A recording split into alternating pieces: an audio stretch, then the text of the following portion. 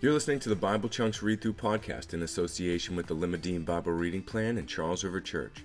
To have your own copy of this reading plan sent straight to your inbox, you can sign up at charlesriver.lmd.church. For more information about Charles River Church, visit charlesriverchurch.com. We read the whole story to make whole disciples of Jesus.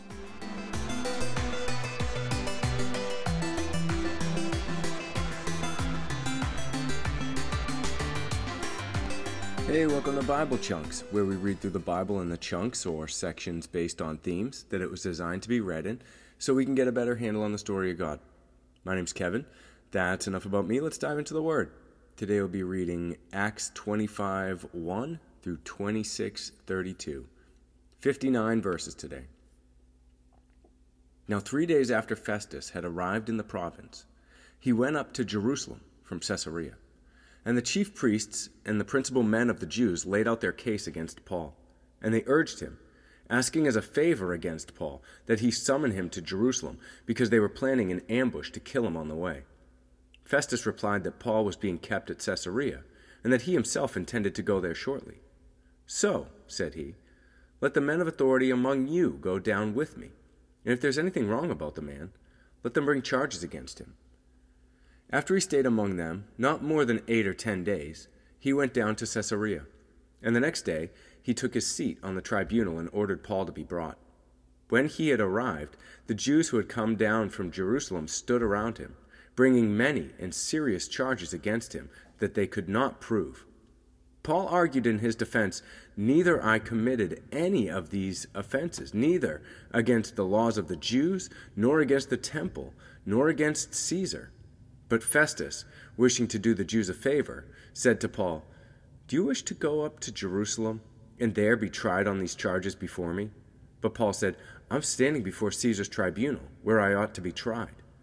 To the Jews I've done no wrong, as you yourself know very well.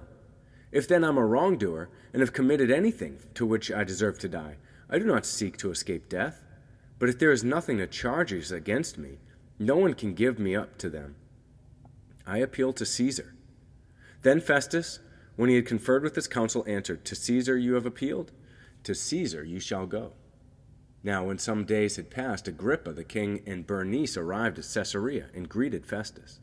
As they stayed there many days, Festus laid Paul's case before the king, saying, "There's a man left prisoner by Felix. And when I was at Jerusalem, the chief priests and the elders of the Jews laid out a case against him, asking for a sentence of condemnation against him. I answered them that it was not the custom of the Romans to give up anyone before the accused met the accusers face to face, and had opportunity to make his defense concerning the charge laid against him. So when they came together here, I made no delay, but on the next day took my seat on the tribunal and ordered the man to be brought. When the accusers stood up, they brought no charge against his case of such evils as I supposed.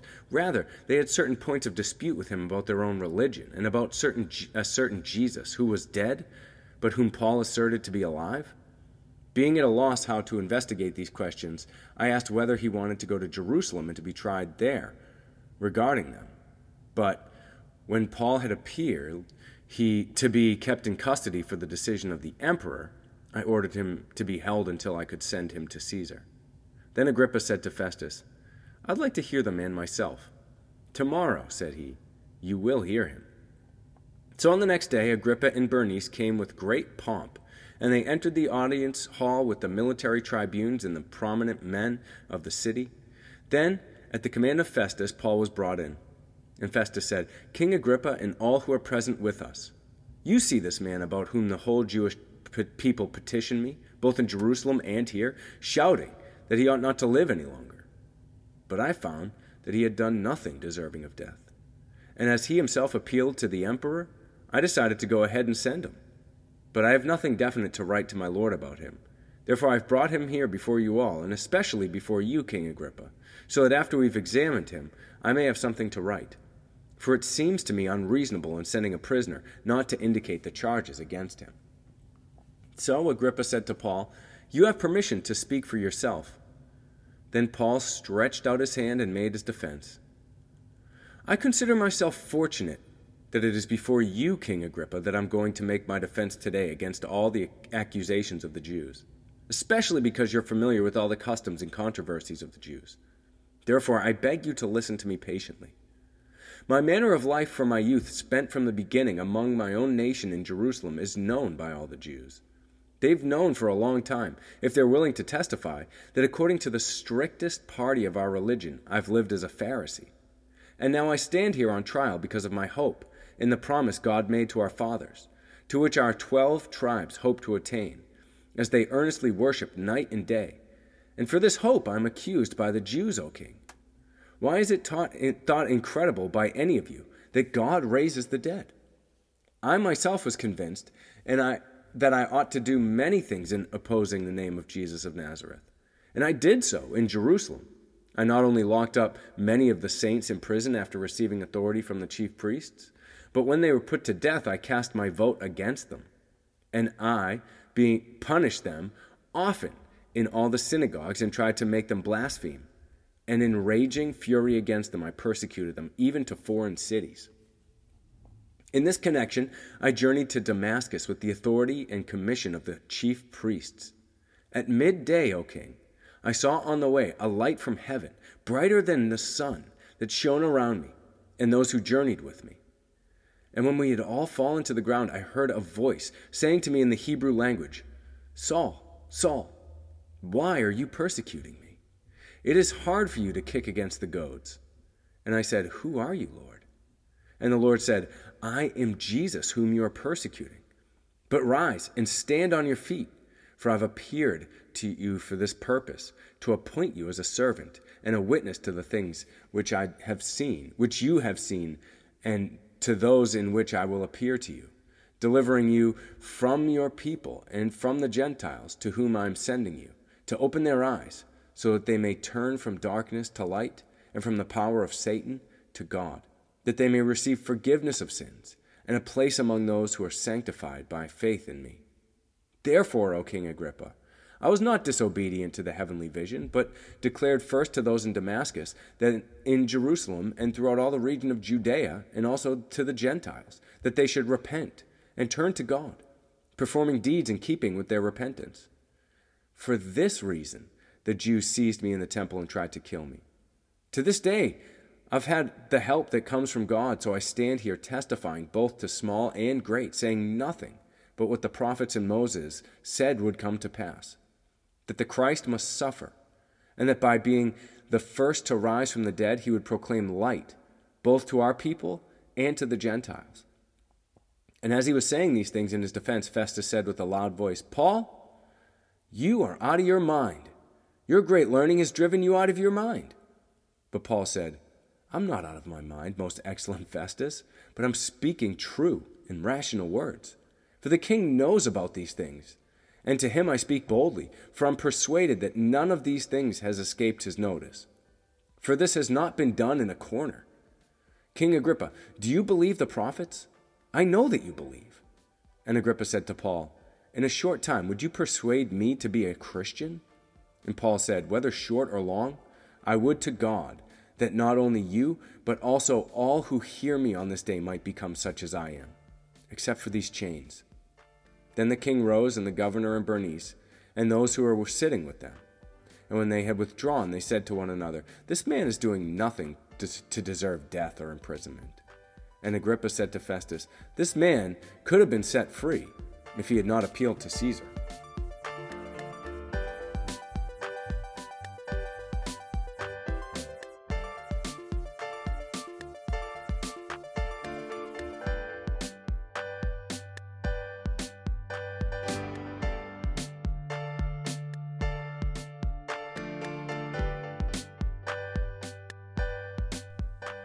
When Jesus was put on trial, all of the gospel writers make it clear that he was put on trial falsely for false accusations, that nobody could bring charges against him, that the charges that they did bring were contradictory to one another.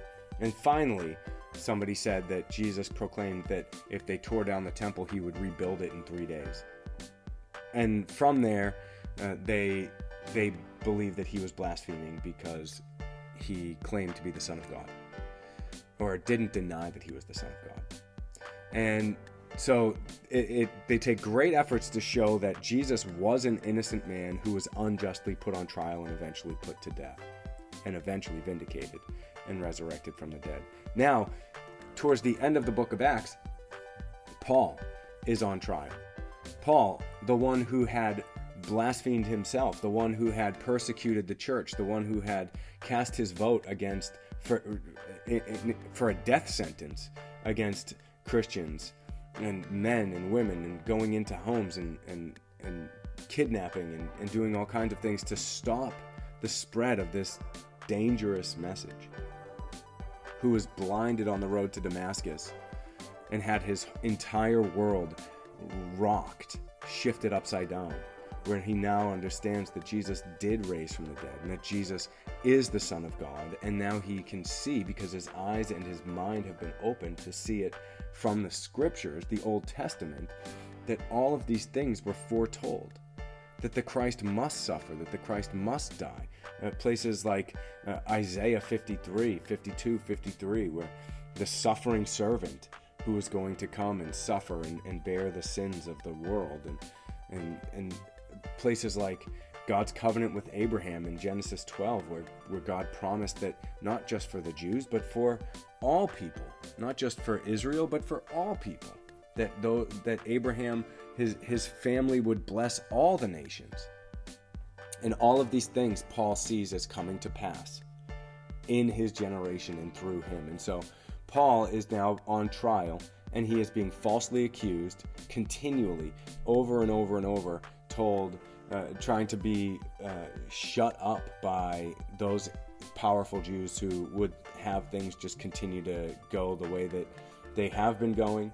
And so he is appealing to the Romans, and in this part he has appealed to Caesar. And so there's no going back. Once you appeal to Caesar, you're going to get your day in front of Caesar, which is it's sort of this lamentable, beautiful thing, because it means that Paul is going to get a chance to share the gospel with Caesar, just as he shared the gospel with Agrippa and Festus here. And I love that Paul's reaction as they say, would you in such a short time convince me to be a Christian? And Paul says, whether short or long, I'm not in charge of that, but I would to God that not just you, but everybody who hears my words might become such as I am. Except for these chains, of course. And so Paul is continuing in his boldness. This is how you behave when you actually believe in the resurrection of the dead. Fearlessness.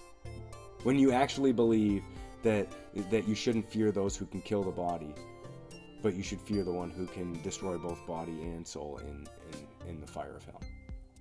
Paul is, there's a reason that we remember his name, and it's because he lived like this. And so, as we wrap up today, I would ask you to consider, what does this section of Scripture tell us about who God is and what He's like?